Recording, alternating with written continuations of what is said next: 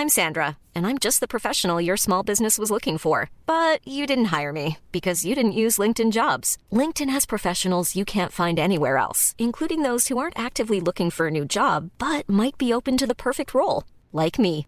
In a given month, over 70% of LinkedIn users don't visit other leading job sites. So if you're not looking on LinkedIn, you'll miss out on great candidates like Sandra. Start hiring professionals like a professional. Post your free job on linkedin.com/people today.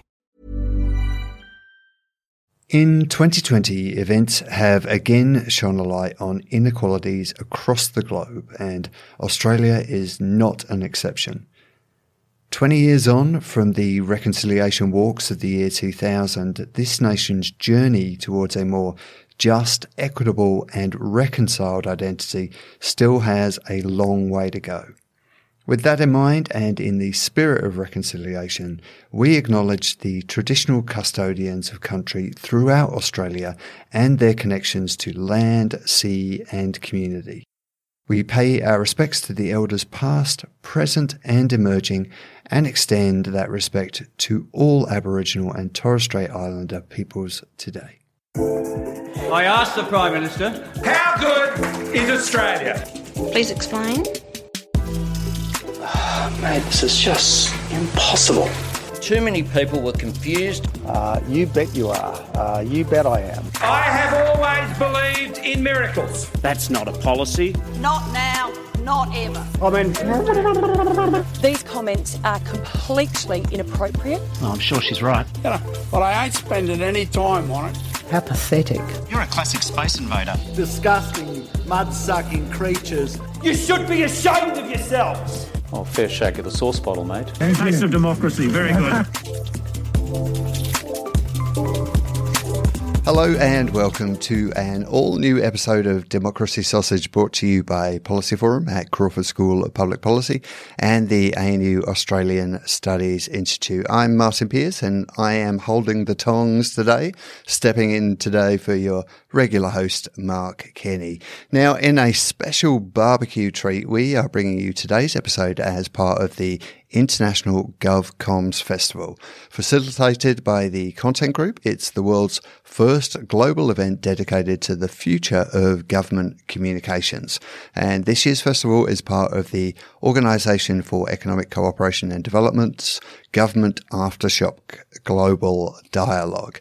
And in this crazy year, government communications have been more important than ever.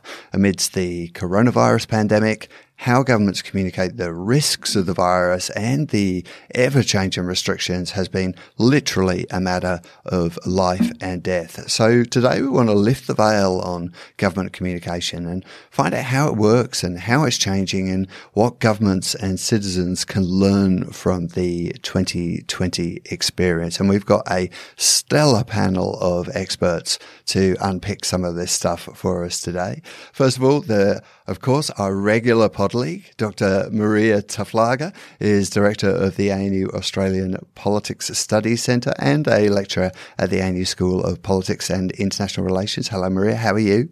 Very well, thank you. Looking forward to talking about government communications today. Can't wait. Can't wait. Yeah. And joining us remotely is Jeanette Cotterill. Jeanette is Managing Director of Executive Council Australia, a government relations and media consultancy. And prior to entering strategic communications and lobbying, she was a TV producer with the Nine Network, with BBC TV in London, and with the Seven Network in Australia. Hello, Jeanette. Hi, how are you all? Many thanks for joining us today. And last but certainly not least is Fiona Benson. Fiona is the founder of FJ Partners Strategic Advisory. She's a former press secretary to 2 federal cabinet ministers, and she specialises in devising innovative stakeholder engagement, media and communication strategies. Hi, Fiona. Hello. Thanks for having me. Thank you all for joining us at the Democracy Sausage Hot Plate today. Let's start with a question which I'll throw open to all three of you. Maybe we can go to you first though, Fiona. How is the government communications landscape changing? Well, I think we have heard more from government this year than we ever have in the past. There has been no shortage of communications via all of the usual channels, particularly as regards COVID. And that's obviously been important from the point of view of a population who are having to cope with something that is unprecedented. And I think having that regular communication from government, both federal and state, bringing in different spokespeople like chief health officers, the head nurse, that has really helped people to have more trust and to feel more confident. But that certainly has been a shift in of ginormous magnitude in the way that government communications operates. Jeanette, you're at the coalface of some of this. What's your take on how government comms has changed this year? I totally agree that we're hearing more directly from government probably than any other time at a time in our lives that have never been more critical to ensure that we get the right messages at the right time. And I've worked, especially this year, I guess, with many organisations at the coalface of this COVID virus, in particular those perhaps like in childcare, where at the beginning they were really struggling to get that one source of truth from the government. There seemed to be a fairly disconnected communication plan from the federal government to the various state governments, and we're still seeing that in the political disputes over border, and particularly some state leaders putting, I guess, the health of their people are more important than, I guess, the health of the economy. But I think as far as the federal government goes, the ability to speak very clearly to its own citizens has been reasonably successful. And there's a yet-to-be-published study that has been put together by a group of university academics from Australia, the UK and the US, that analysed the impact of public policy, particularly in COVID safety measures, and the willingness of various citizens to abide by that. And it shows that in Australia, Australians were more likely to listen to the messages on social distancing, to self-quarantine with signs of illness, and to behave oneself as far as hand washing, if they thought the government was looking after them. And that came across very clearly when they analysed the impacts of policies such as JobSeeker and JobKeeper. People would more likely, especially the younger they are, to self-isolate and to, socially distance if they thought that they were also being looked after on the financial side. So I thought that was very interesting, and I think that is starting to come across very clearly in the communications from government. Maria, I feel like this year, particularly from the Australian government, we've seen a bit of a sort of learning on the job from Scott Morrison, because obviously the year started off with the bushfire crisis. And in fairness to him, the communication around that was not great at times, but certainly it's been a lot better through the COVID crisis. What's your take on all of that? I think that's a very apt description. It definitely was a dimension of learning on the job, and it's very difficult for us to actually cast our minds back to the last summer, because it feels like we've all lived through about a decade this year. But that's absolutely right. The Prime Minister did make several major kind of missteps, which did reduce public confidence in the things that Jeanette was kind of pointing to in that study, that the government would be looking after them in relation to bushfires. And then I guess to continue in a slightly critical vein, there was a lot of criticism, I suppose, of the government being slow to enact a public health response. And I guess one of the things that I'd like to know from our two experts is, well, what goes behind creating a public health campaign for an unknown disease in a pandemic that seems to be rapidly unraveling very quickly? I mean, how realistic were those criticisms of the government? Were they actually slow to act on that? I think that sounds like a good question to throw to you, Fiona. I think some of the criticisms were a little bit unfair, because there is a sense that you do want to get it right. When you're in government and when you're you're going through this sort of a crisis, I mean, I don't think anyone could be criticised in government for not working hard enough, whether that's at a state or a federal level. I mean, you're in there for 14, 15, possibly more hours per day, 7 days a week. And I think the nature of today's media cycle where if you do make a small slip up or don't get something exactly right, you are crucified for it. In mainstream media, on social media, yes, the cycle moves on quickly, but I think that there is an element of wanting to make sure you take the time to get it right. Also, working out the systems. And I think, look, if we look at, say, we can compare the bushfires and COVID very directly here. If we look at the use of app technology as a way of directly communicating with the population. So during the bushfires, Fires Near Me app became very popular. It was downloaded some 1.6 million times, by January 2020. People were using it. They were really engaged with it. And then, of course, we had the COVID Safe app, which has been hugely controversial in terms of its functionality, its value, its effectiveness. And you could almost argue that was rolled out too quickly. It came out before it was ready, and that then created a problem from a messaging point of view. Jeanette, I mean, governments all around the world have struggled with their communication strategies and the communication styles this year. Do you think that the way that the Australian government has responded, and as we talked about, sort of Scott Morrison kind of learning on the job in terms of the development from how he was through the bushfires and into the COVID crisis, do you think the Australian performance in government communications has been exemplary? Has it been a model? Has it been a sort of a global leader? I certainly think I agree with the comments that the Prime Minister has certainly learned his lessons from the terrible performance that we saw during the height of the bushfires, where he completely misread the community expectations and that terrible kind of forcing people to shake his hands when they were traumatised without kind of appreciating that wasn't what we wanted to hear. I think what they've learned, and I know this because I've spoken to the Minister for Health very early, that they made a very conscious decision to put the Chief Medical Officer, Brendan Murphy, front and centre of most of their communication on the health aspects, which kind of took away the politics of it.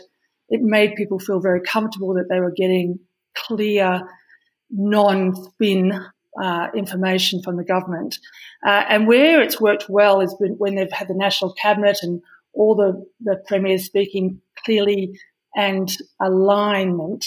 Where it's fallen down is when they start to, splinter and the politics rears its ugly head again. And I think that's going to be an ongoing challenge for them because we're getting through the worst of COVID particularly well, better than most of the rest of the world. But we have a huge hurdle to now overcome when it comes to the vaccine and convincing every single Australian that they should take the vaccine when it's going to be available. And that is going to be an enormously traumatic challenge because, the impact of social media, the access on those social media platforms of the anti-vaccinators, the anti-vaxxer campaign crowd will be terribly complicated for the government to manage. And that is where I think they're really going to have to work very, very hard to make sure that they become the only source of truth going forth. I do want to talk a little more about the role of social media in government communications shortly. But first, I just want to pick up on something you said there, Jeanette, in terms of the increase we've seen on the amount of experts, chief scientists and the like, that are put out in front of the public to communicate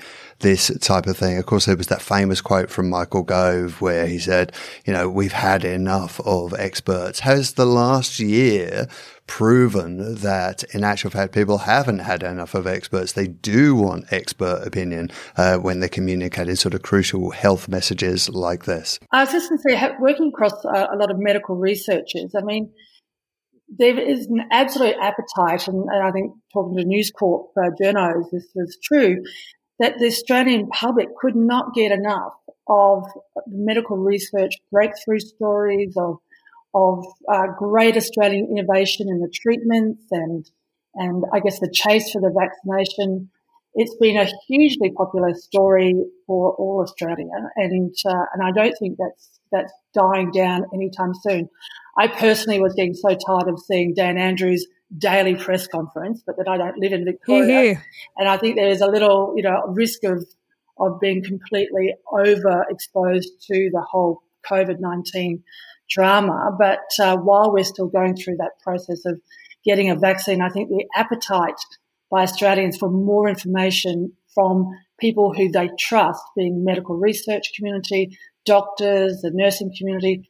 I think long as the politicians keep out of playing politics with it, then the Australians are more likely to listen to the authority of the medical research community and act accordingly to that advice. Yeah, I think that's a really interesting point that you're making there, Jeanette. And I guess another way of sort of thinking about it is to sort of say, well, it really depends on the experts, and it really depends on the problem. Like, I think when it comes to something like public health or even a bushfire crisis, though perhaps more arguable in the bushfires, I think it's much easier for the public to kind of recognise the expertise of medical practitioners and to accept that advice, because we're sort of trained to do that, like most people don't question their doctors when they go to the health service, and, when your backyard is on fire, you're going to listen to the firefighter, right? Or most of us will. What I guess is kind of interesting is that when it's on contested public policy spaces, which are inherently actually just about trade-offs and there is no right answer, then I think it becomes, I think that's in some ways what Michael Gove is kind of talking about. He's just trying to extend the argument and slur all experts, no matter where they are, whether or not people actually really do want to hear from experts anymore. And that might be because perhaps there is a perception that these experts have been kind of co-opted by political positions and they're part of a political kind of narrative. And I guess I'd be really interested to sort of know what you two sort of think about, I guess, what has happened to the public sphere, because it seems to me like over the last sort of 15 years that in many ways the sort of civil society groups that we used to trust to contribute to public debate, like the unions or churches or welfare agencies, or economists or whatever,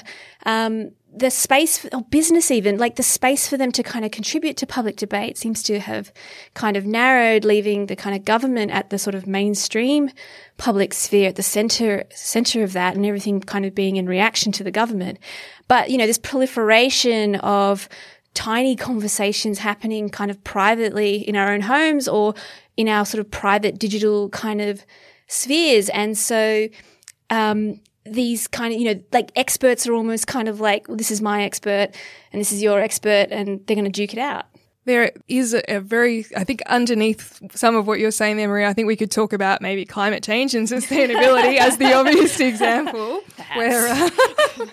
Where, and that's certainly been a fascinating argument. As Jeanette said, people have accepted and embraced having medical experts speak to them, which has then begged the question, why is there such reluctance to listen to sustainability scientists, climate change experts? If only we had Frank Yotzo here. But it's a really interesting dynamic, because that is just so polarizing, and I think it will become polarizing again, as Jeanette said, once we move into that space of having to get people vaccinated and the anti-vaxxer movement. And that's where, again, I mean, one thing that I did think was very interesting in COVID was, you would remember very early on, there is also a role not just for experts, but for expert communicators. And Norman Swan was just everywhere, and everyone was listening to him, and he was able to simplify the messages about hand washing and hand hygiene and things to a level that people were able to really engage with and follow. And he actually ended up getting a bit of criticism from the government at some point for almost taking over the role of government communications, which was fascinating. But he was filling a void, and he is an expert communicator. I mean, politicians are perhaps expert campaigners, but they're not always expert communicators. And I think the other thing I'd say is, as far as business goes, again, we've seen business stepping up in the sustainability space. You know, the Woolworths announcement about net zero, ANZ net zero. There is, in some areas, and in particularly these contested areas, I would argue that some of those businesses have gone beyond government, are pushing ahead. And we saw that with the same-sex marriage debate. It's a really fascinating dynamic. Now, we've got, expert sort of government communicators in the room. So I'd like to do a bit of a kind of thought experiment, sort of pulling out a little bit more around this whole thing about we've got this huge challenge coming up with vaccinations, and how we're going to convince people to do that. As both you've said, Fiona, and Jeanette, and you have also said, there is this sort of significant and probably growing anti-vaxxer movement.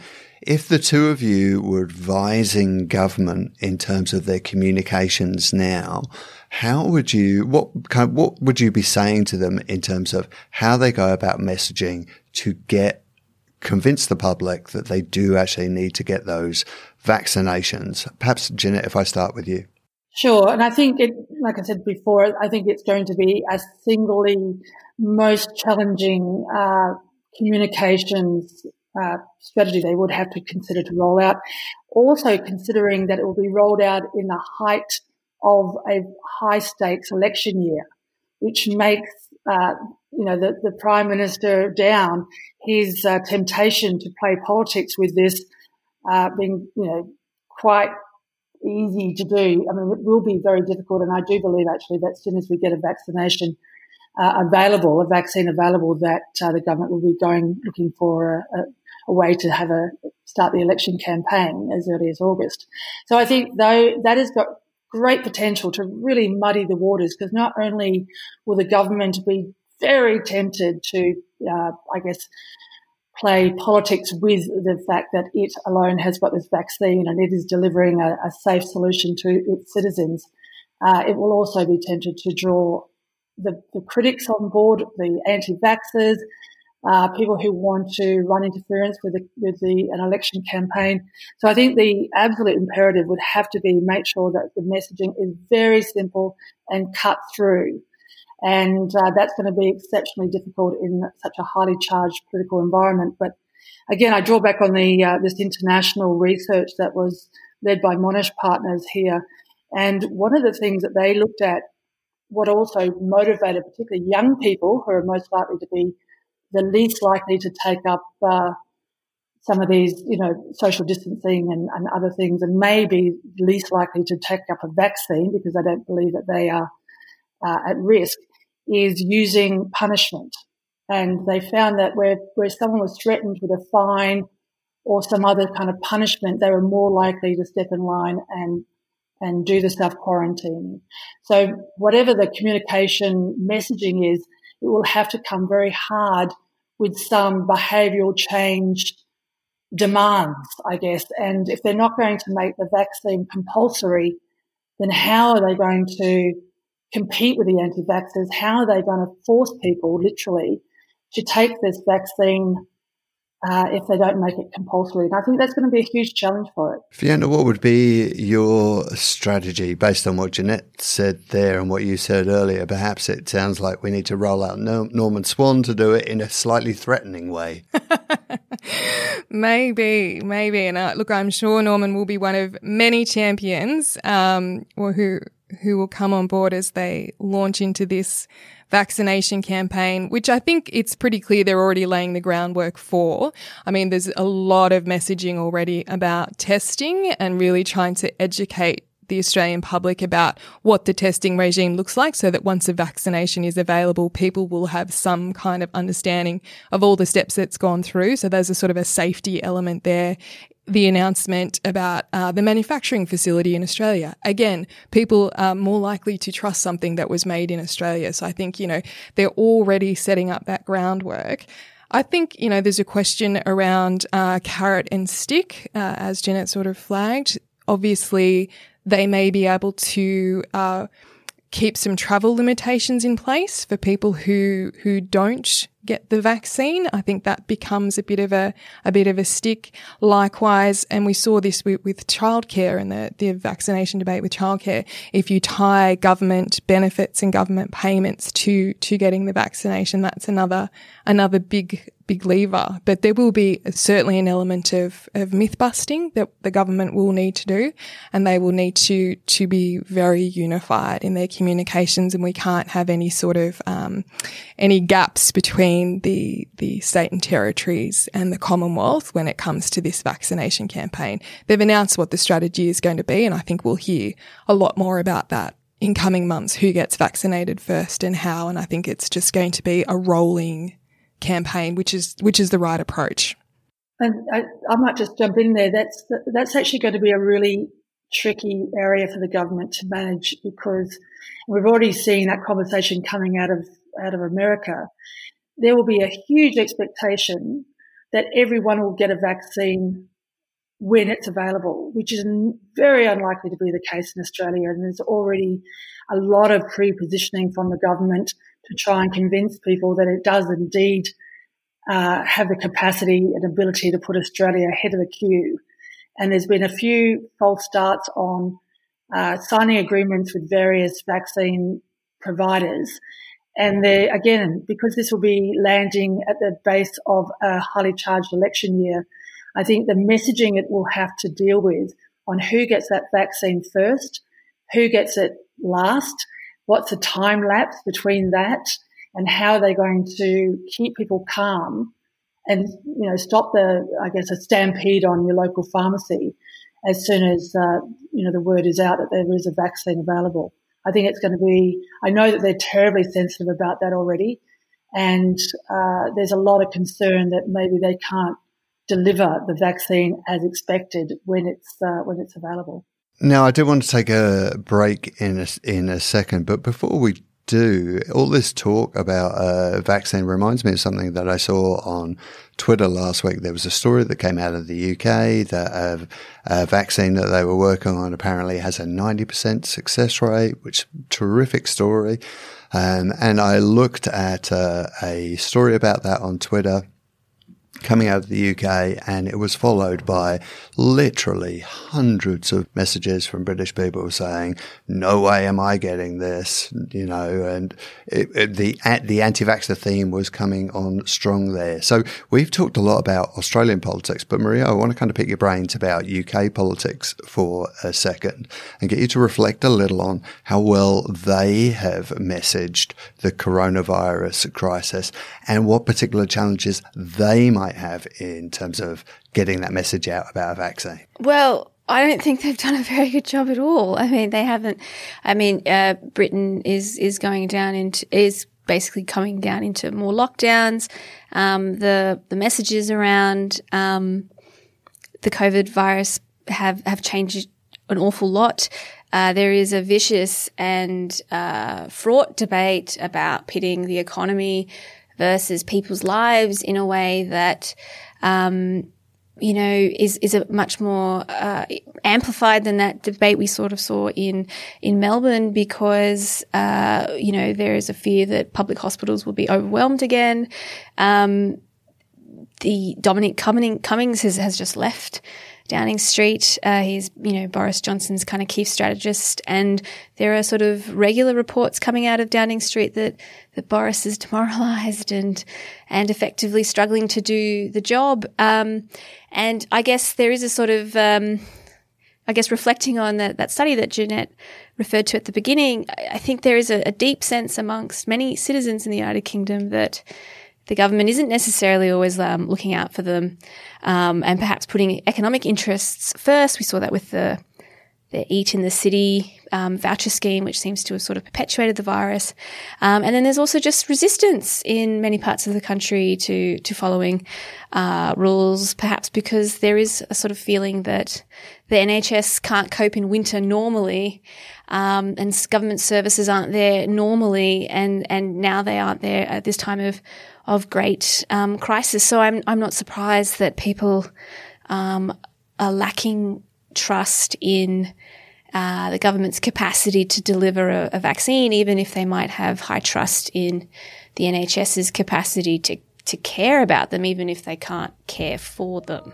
Because some of their messaging, some of the UK messaging, government's messaging at the outset was quite clear, and it cut through. They had the whole thing where they, sort of stay home, save the NHS. Yeah, exactly. And the clap for carers, the whole country seemed to be pulling together, but now it all seems to be falling apart. So, as you said, Dominic Cummings has gone. So Boris Johnson is presumably looking for the next Dominic Cummings. Perhaps he might turn to you, Maria. What kind of advice would you give him in terms of that vaccine? So, I mean, the little I do know about vaccines and anti-vaxxers is that you always get about 1% of the population that will always refuse a virus. Like that's just, it's just a quirk of human nature.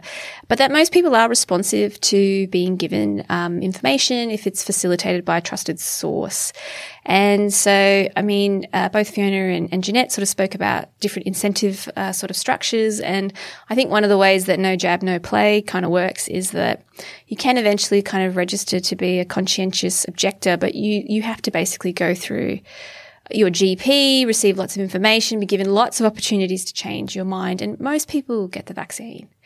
And I imagine a similar layered strategy will need to be applied in a place like Australia and a place like, especially potentially a place like the UK.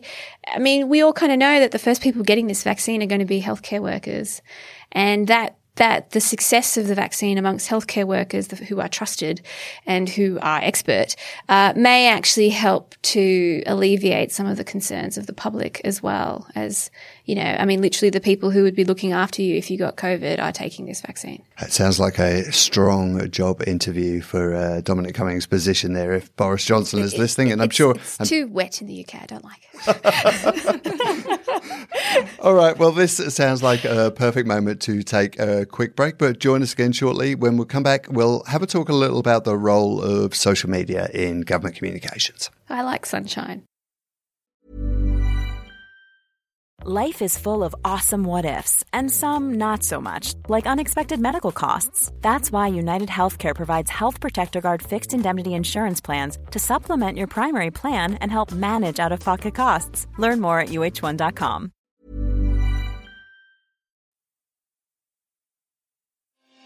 Hi, I'm Sharon Bessel. Policy Forum Pod is the podcast for those who want to dig a little deeper into the policy challenges facing Australia and its region.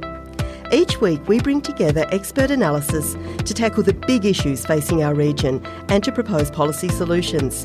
It's insightful, it's positive, and it's always fun. Policy Forum Pod is out every Friday. You can find it on iTunes, Spotify, or wherever you get your pods. Or find us at policyforum.net/podcasts.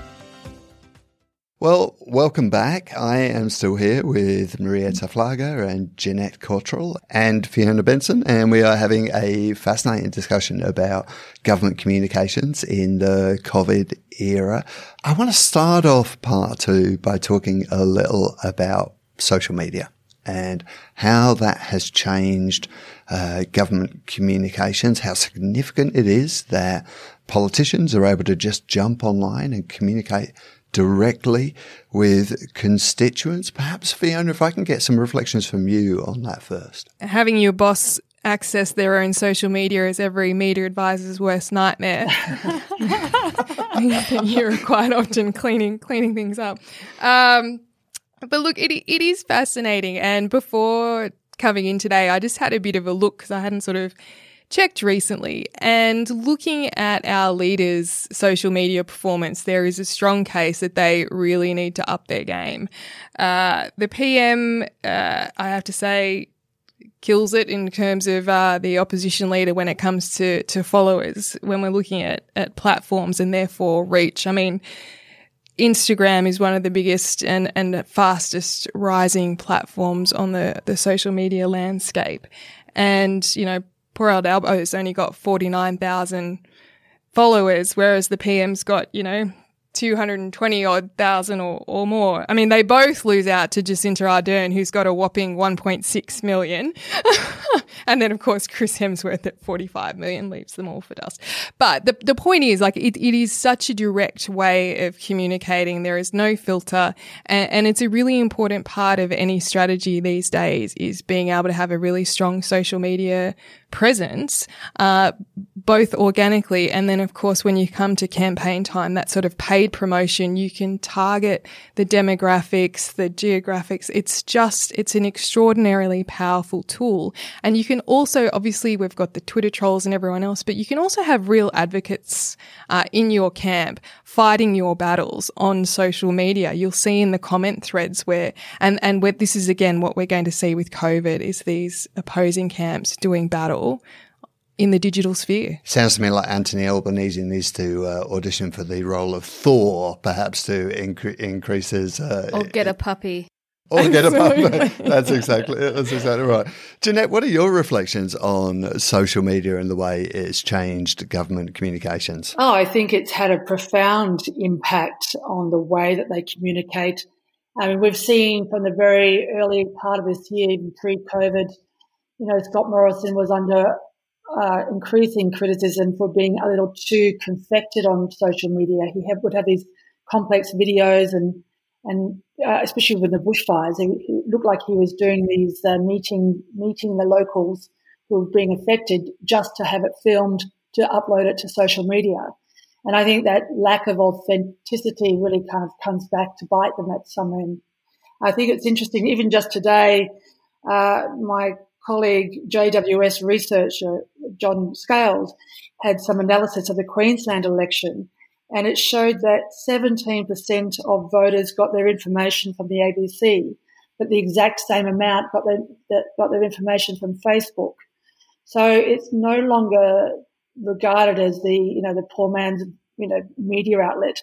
It is a significant social media contributor, and I think that both parties and all parties need to start to work out how to reach in an authentic way those who use social media when you've got other things running interference, like the accusation of fake news that Trump made so famous. And, how do you determine what's accurate and what's not on social media? And this is, again, I guess, where the social media players, Google and TikTok and the like, they have a responsibility, and a very important one, particularly when you come to the truth on vaccines, on making sure that people are getting as accurate as possible the information via social media. So, Maria, clearly the role of social media is becoming ever more important when it comes to government communications. But we hear a lot as well about how social media creates kind of bubbles where, people really only tend to follow and be interested in those people that reflect or agree with their own views. So how much of a problem is that creating for us in terms of getting government communications out to the entire community? Yeah, I think that's sort of one of the sort of essential challenges of something like social media. And I guess in some ways, I don't want to be alarmist about this, because whenever we actually introduce a new form of media, if we look over the very long run, we see that politicians actually really struggle to learn to communicate on this new communication device. FDR was considered to be excellent on the radio, for example, and Menzies was seen to be excellent on the radio and not very good at TV. Gough was great at TV. Billy McMahon sucked at TV. So we can kind of sort of see a similar sort of thing going on here. I guess what is different about all of those other forms of communications, radio, television, is that in some ways social media is returning us to the landscape of the proliferation of newspapers that used to exist in the 19th century, many of which that just published lies. And that's where the term yellow journalism kind of comes from, and all of that kind of stuff. And what is sort of really kind of fascinating from my perspective about the incentive structure that social media seems to create for politicians is that it pits a very highly disciplined system like Australia, where party discipline is really strong, one of the strongest in the world. The incentives are all there to follow the line, against this need to be seen to be authentic. And this is not such a big problem for party leaders because, and most senior ministers, because they have stuff to talk about anyway and they have the authority of their office. But it's the younger ones that are sort of desperately trying to get attention, who are sometimes very effective at using social media to sort of create like an authentic kind of voice, and are clearly working out how to have like discussions online. And that's sort of pitting them against, I guess, these sort of more centralized talking point filtering kind of machines coming out of centralized offices. And I'm really curious to see how this conflict kind of plays out over time. And the sort of final thing I would kind of say about this is, one thing that does concern me is that we still don't seem to know how to have positive conversations in this environment. It's very reactive, really good at destroying stuff. And we've seen oppositions do that very effectively. But building arguments, because it is fragmented, because it doesn't have a centralizing mass audience, seems to make it very difficult to push reform agendas forward. I'm impressed that we've had a conversation about social media and government without anyone using the words "great work, Angus." But one thing that I do want to pick up on social media is, of course, Donald Trump and the way he uses social media. And obviously through the US election campaign, some social media platforms have started slapping warnings on his tweets on his posts about the authenticity of the views that he is expressing there. But perhaps, Jeanette, if I can get your thoughts on this, how has Donald Trump sort of manifestly changed the way that social media is used by politicians? Oh, I think he has had an extraordinary impact on not only the way we view social media, but how his own citizens have learnt to take information from him, to the point where he is exceptionally dangerous in some of his views because they're uninformed, or especially right now, the claims that totally unsubstantiated claims that the election has been rigged, that there's been rorts, that there's been corruption.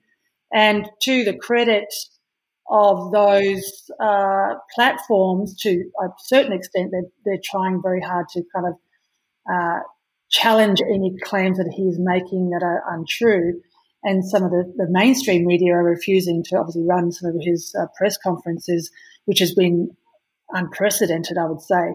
But the fact that he uses Twitter as just this foghorn to say whatever he comes to his mind at 3 a.m. has been extraordinarily challenging. And I can't imagine how difficult it will be to cut through all that crazy noise that he's created.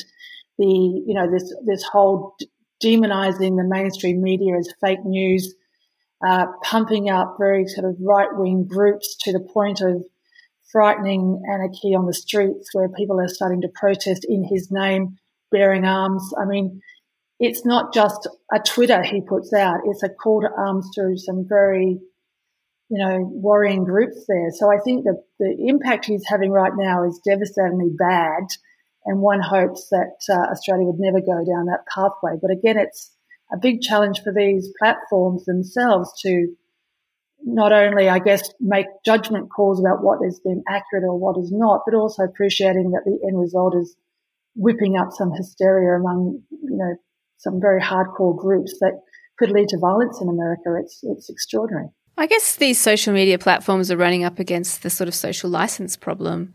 And I think what is kind of interesting from an Australian perspective is that they're very quick to act in the United States and in the UK because they clearly make a lot of money there and they're afraid of being regulated. Whereas in Australia, the market is small, the profits are small, they're highly resistant to taking steps and taking action here.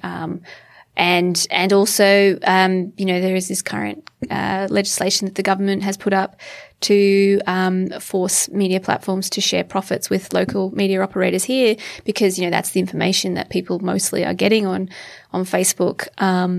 It's often via traditional sources, just distributed by Facebook. And we see Google threatening to and Facebook basically threatening to withdraw from our market. And it's a major concern for every country that doesn't have 400 million plus people. Now, we've only got a few minutes left of talking about this really fascinating subject. And I'd like to spend the last few minutes talking about some kind of nuts and bolts of government comms. And one thing that I find particularly interesting, and I'll put this to you, Fiona, is that there are some policies which simply never rise above the sort of poor framing that they have in their initial introduction. And the examples here might be, Gillard's fixed carbon price, which he conceded up front would be a tax, or the Coalition's union busting bill, or the other one on religious freedom, both of which were gently shelved. What sort of role does that initial framing have in terms of its ultimate success? Oh, it's extraordinarily important, and you can focus group test the hell out of something and it can still be an absolute flop. So a lot of it also comes down to, in many cases, how good the opposition is. And a really quick-witted opposition can kill something very, very quickly or taint it forever. You mentioned the carbon tax, which is, a historic, it's hard to even really describe in a few words what was, I remember sitting in Parliament watching that legislation pass at 3 a.m. in the morning only for it to then be repealed. But at the same time, I remember Gillard announced a policy that the opposition quickly turned into cash for clunkers. So that was the end of that very, very quickly. The Mediscare campaign of the 2016 election was another really interesting one. That was a very negative campaign that got quite a lot of traction. And even though it was challenged, an investigation was eventually dropped into the direct text messaging that formed part of that. So it really, the Australian government spends, $210 million a year on advertising. It's an extraordinary amount of money. A lot of those campaigns are remarkable only for how utterly boring they are and not at all memorable. There are a few that fall outside of that category. There was a lot of controversy in the lead up to the 2019 campaign around the use of government advertising, I say doing air quotes, promoting some energy policies, and that was then the subject of an ANAO audit. But it's a huge amount of money that's spent in government advertising, often very ineffectively, would be my summation. Jeanette, it sounds to me like what Fiona is saying there is that a lot of the potential success for a policy can come down to essentially a battle of wits between government communicators. Is that a fair read? Oh, absolutely. I mean, the interesting thing we've seen, I guess, more recently, which will be fascinating to see if it survives past the beginning of next year in the election cycle, is the government has tried very hard to be unified, the national cabinet approach, not putting politics ahead of policy. That obviously won't last for much longer. One hopes it would, but I doubt it will. I think everything is about how a message is presented, how it gets cut through. You're right, there's policies that, Parliament is littered with the corpses of policies that might have been a good idea, but because the communication underpinning it was complete failure, they have never got past getting the policy passed in Parliament. And, even most recently as the government's free childcare, which was a terrific piece of social policy. The government was warned at the time not to use the word free, maybe to use the word removing the gap on subsidies, because turning off the free childcare would be a very difficult thing. And the fact that it went back to a childcare subsidy that was perfectly fine was a good piece of policy. But again, because it didn't explain it very well, it sounded like it was taking away free childcare away from families, that it was turning off the job seeker, job keeper to childcare workers, which wasn't quite the case. But it just didn't explain what it was doing very well. And And it probably got marked down for a policy that was working very well. So it was probably more of a missed opportunity than a bad policy. But that's the key. If the government wants to get rewarded for good policy decision making, it has to articulate what it's trying to do in very clear, very easy to digest messaging. And that obviously doesn't happen very, very often or very well, which is, the mistake many governments make all the time. But I think particularly when it gets in areas that the messaging is absolutely vital, like the rollout of a vaccine program, the communication has to be absolutely perfect and underpinned by evidence-based research, not polling focus groups, but real evidence-based research. So a final question, which I'll put to Fiona first and then to you, Jeanette, and then perhaps Maria, if I can get your reflections on it at the end. What communications methods and processes are we leaving behind in this sort of brave new world of social media and getting experts to front the camera to talk about important public health messages? And what should government communicators be thinking about doing differently from now on?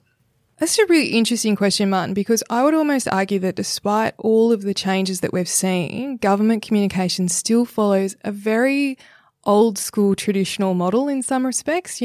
It's always, the government always likes to sort of drop an announcement out to the newspapers so they get a clean run without any external commentary, to start the following day. And that's followed up by a round of radio. And then we've got the doorstop to get the pictures for the TV nightly news and, throw in a couple of social media posts. So what I find interesting is how little some of that very traditional, very long-standing media practice has been in terms of government communication. But I think, Maria touched on it very well before when she said, as far as social goes, it's all about, authenticity. What Jeanette said about campaigns being underpinned by evidence-based research. People will want to look up, they'll want to see for themselves that the information is there somewhere with a .gov.au URL. So that's what it's really going to come down to. But yeah, that would be my observation is how little things have changed in some respects, given the magnitude of change on other fronts. And Jeanette, what's your take on that? I think that they're great points. And I think one thing I've observed over the 20 years of being in Canberra is a conservative government like the one we've got in place at the moment is leaning more and more and more towards the right-wing media, being mostly, I guess, News Corp and Sky News. And that suits their audience, that suits their level of comfort, but I'm not entirely sure it's serving the greater Australian public the best. And I think there needs to be a really strong, mindful diversion away from just those, right-wing bugles from the media. That, yes, they're all very good newspapers and they're very good media outlets, but there becomes a power imbalance of media capacity to analyse the government's policies, to pick apart their behaviour, to really ensure that there's thorough investigation of what the government is doing. And I think that is going to become a stronger and stronger point of concern for, I guess, observers like myself and everyone on this panel, if the government continues to just tend to favour its media outlets that are more to its political cover. And I think that is a real issue. And I think social media has an ability to, I guess, challenge that. But at the same time, we just have to make sure that the media is a very strong, challenging beast that takes up the arguments against the government, that we're not just, listening to policy being announced without it being properly tested. Yeah, I think that's a really interesting point that you make there, Jeanette. And I suspect the reason why it happens is because it's just simply easier. But I guess I wonder what is the long-term sustainability of that when, we're already living in a time where the status quo is shifting before our very eyes, and we cannot continue to live in the glory days of 2019 or 2010 or whenever it is. And that ability to be able to actually be persuasive will be critical for any government seeking to pursue an agenda, because as Fiona ultimately said, you know, not much has actually changed in the terms of the way news is produced despite all of this churn, because certain processes actually need to be followed in order to produce verified high quality content. And despite the fact the way news is delivered has changed, you know, the work practices that are in place to see that information vetted and put through a normal media process shouldn't really change. Really. And so I guess we'll sort of see what happens. Plenty of food for thought there, but we are going to have to draw this discussion to a close. It's been fascinating. I've really enjoyed it. So I'd like to extend huge thanks to our panel today, Maria, of course, Fiona Benson and Jeanette Cottrell. Thank you so much for sharing your views and your expertise with us. Listeners, I'd like to thank you too. Thanks for tuning in today. And for all those people who are tuning in to us for the first time through the GovComms Festival, do tune in again. You can get in touch with us. We're on Twitter as Apps Policy Forum. That's APPS Policy Forum. You can join us on Facebook. We're under Policy Forum Pod there. And if you enjoyed today's episode, please leave us a review on Apple Podcasts. We're always keen to hear your thoughts on what we do. And whilst you're there, don't forget to hit subscribe. But you can also find us on Acast, Spotify, or wherever you normally get your pods from. So Democracy Sausage will return with a fresh episode on Thursday. So from me, cheerio from now, and from my panel, thank you very much again. Bye. Thank you.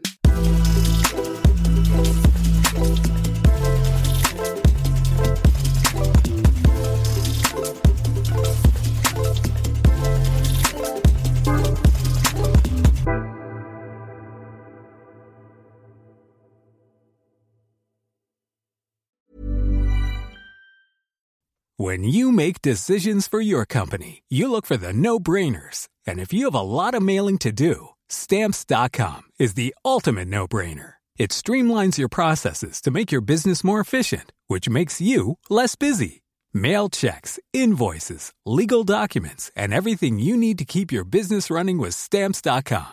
Seamlessly connect with every major marketplace and shopping cart. Schedule package pickups and see your cheapest and fastest shipping options from different carriers, with rates up to 89% off USPS and UPS rates. And with the Stamps.com mobile app, you can take care of mailing and shipping wherever you are. Make the same no-brainer decision as over 1 million other businesses with Stamps.com. Sign up with code PROGRAM for a 4-week trial, plus free postage and a free digital scale. No long-term commitments or contracts. That's Stamps.com. Code PROGRAM.